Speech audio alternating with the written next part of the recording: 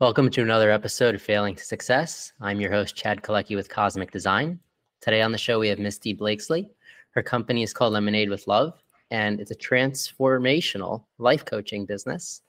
So, Misty, how did you get into this? Yeah, thanks for asking. That's a great question. So I have had my gifts for a really long time. Since I was probably about 8 or 9, I knew about my gifts, which are most commonly called clairvoyant, or being raised more in a more religious household when I was growing up. It was also called the gift of discernment. So I've had these gifts for a really long time, and pretty much my entire life have spent time nurturing those and really growing and maturing those and learning about a lot of different methodologies and ways of healing and helping people heal their lives. Transformational life coach is really all about healing your traumas and wounds and experiences from birth to your early 20s that have set the stage for the stories and belief systems that we have built from where we run our lives today as adults. And for most of us, most of those stories and belief systems are no longer serving us, but we don't know how to go back and change those. And so that's something I've really done my whole life. And I have always been the person that people called to vent to or ask questions to or for guidance or coaching pretty much since my late 20s into today. That being said, I also really compartmentalized that like a lot of us did. Church was compartmentalized with spirituality, with work, with school. And so what I did, one of the things that I did for 20 plus years before really retiring out of corporate was a sales career that led into leadership and executive leadership. So I have been an executive leader. And what's interesting is when I went through a transformational period in my life where I finally realized that the best version of myself was one that was fully integrated, where I really embraced all of who I was all the time. Because I'm always a mom, I'm always a wife, I'm always spiritual, I'm always an executive, I'm always a coach and a mentor.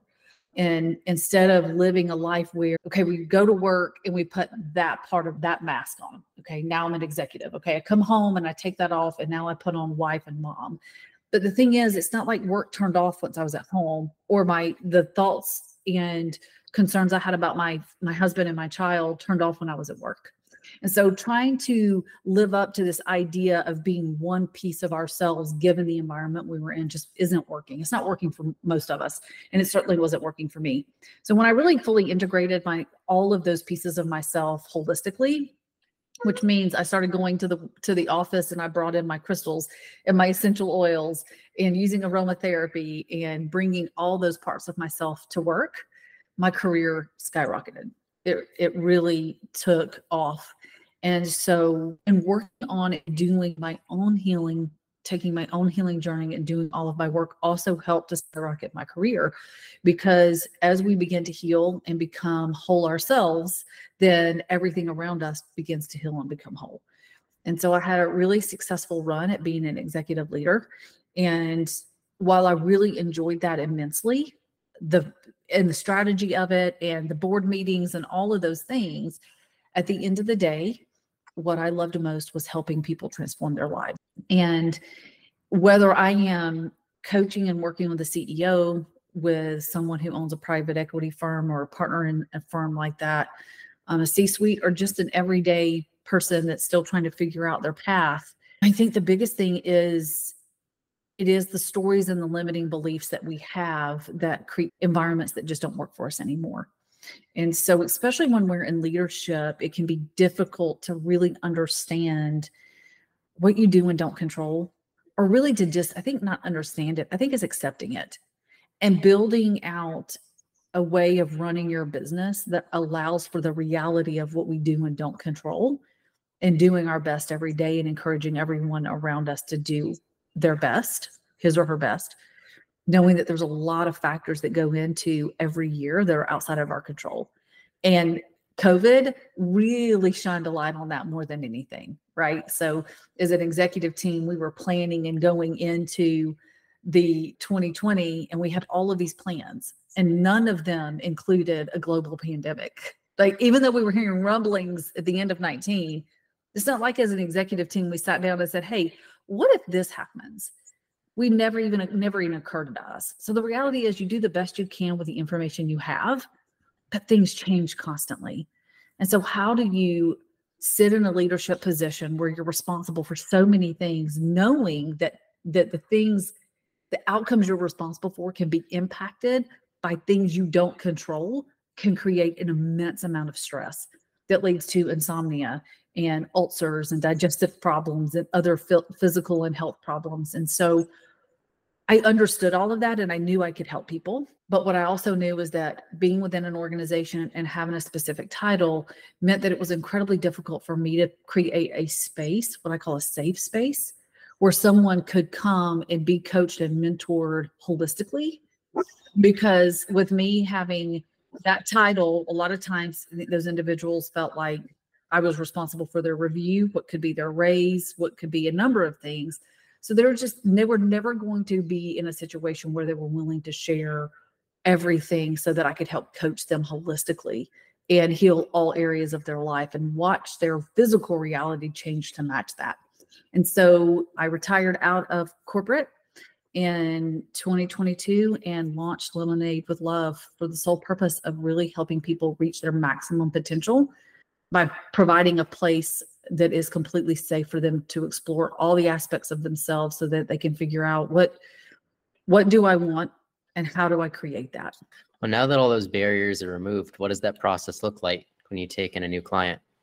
Yeah, so I do an initial consultation, and the biggest thing is that's where I want to find out what it is that an individual is looking to achieve. So where are you? Where do you feel, typically, where do you feel stuck? Are you dealing with any kind of ongoing illness or discomfort or pain in your physical body? What's going on within your relationships, within your career, within your money? So what is it that's happening that you don't like? Like, what are the things that you don't want that are currently showing up in your life? And how do we figure out what you do want? And then how do I get you from where you are today to where you really want to be? And usually the blocks that are there are those limiting beliefs or stories that we've built our life around based on these experiences that we had from birth up to, again, mid-20s. And so we just sit down and talk about what it is they want to do. And then I share how I work, because I think that's really important. I believe everybody is their own healer.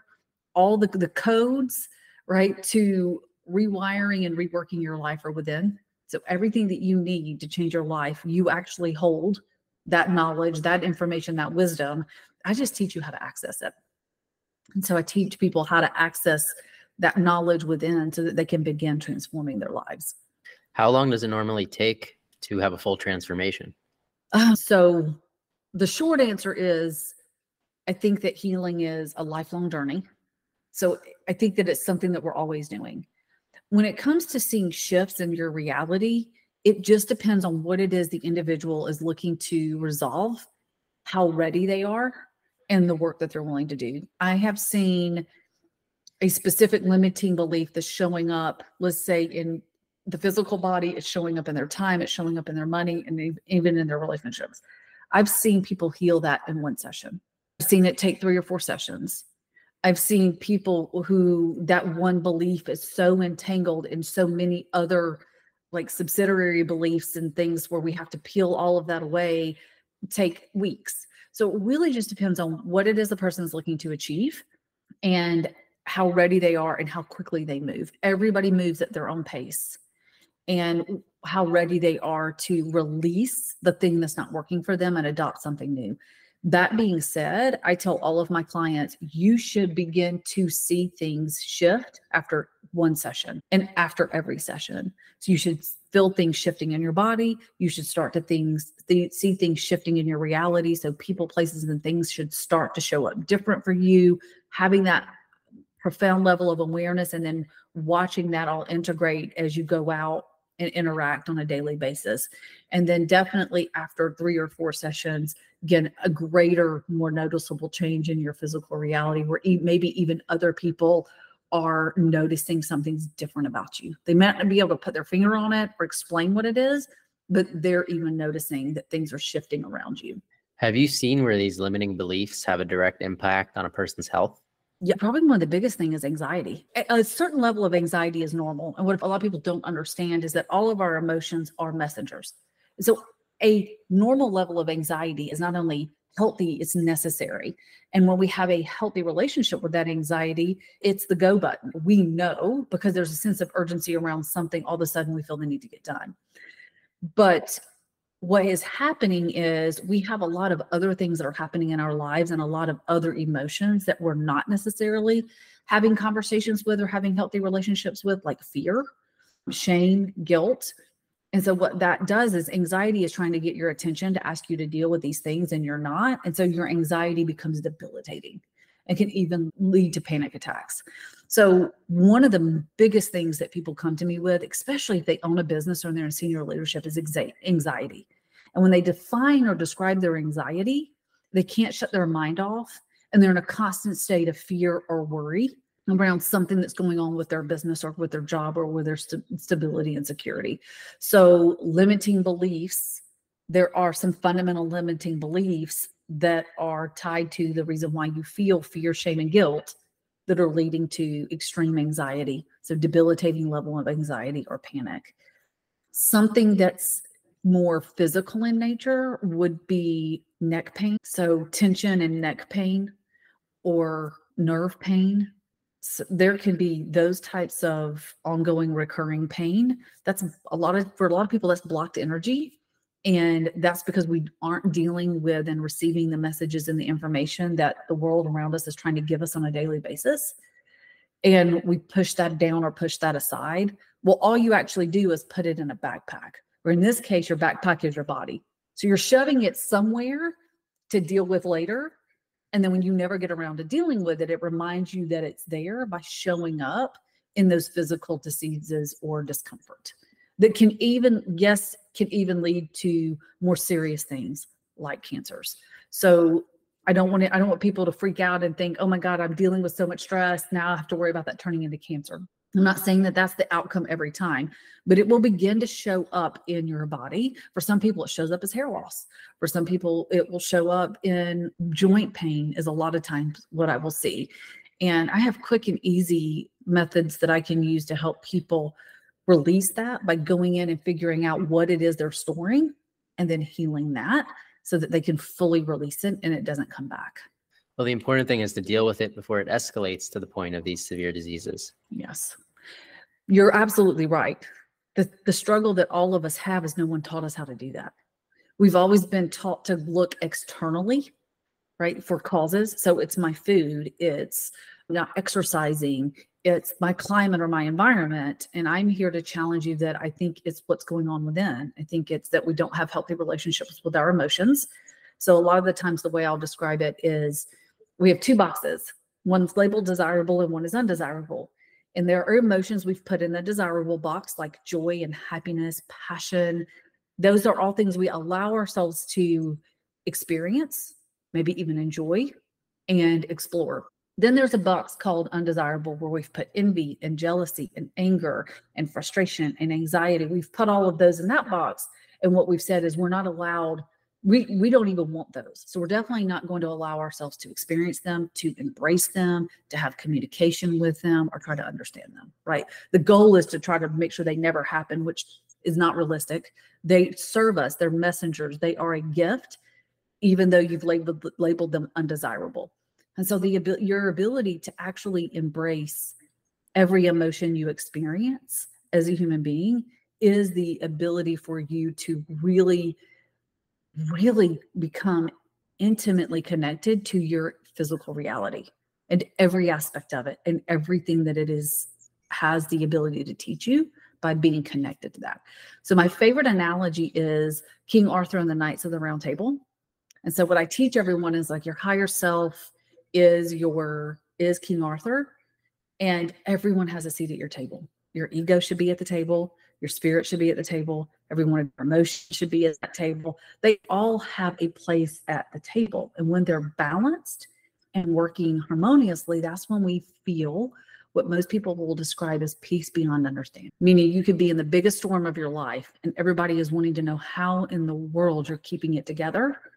And that is because you are in balance and experiencing peace that is not describable to someone who's never experienced it.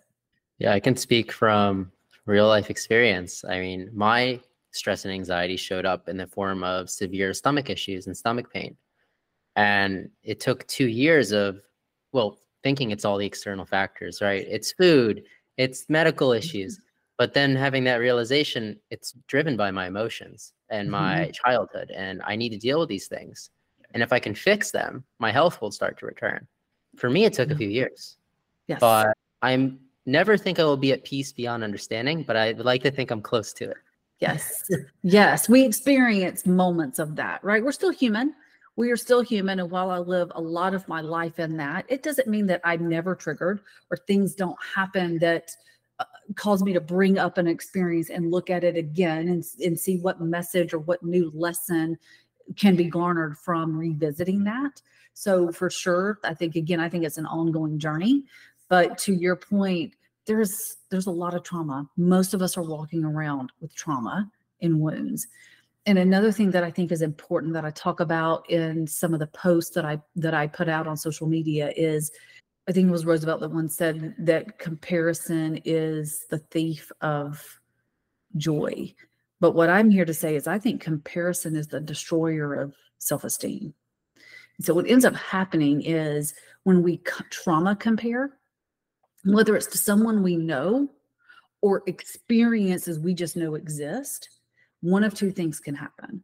We either say, well, my trauma wasn't as severe as this person that I know that had what they would consider, right, the individual's considering extreme.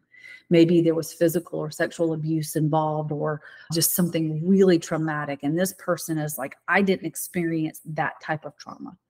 So if someone is doing comparative trauma and they have decided my trauma is not severe or severe enough, they will convince themselves that it doesn't actually deserve the time, effort, energy, investment to go in and heal it, right?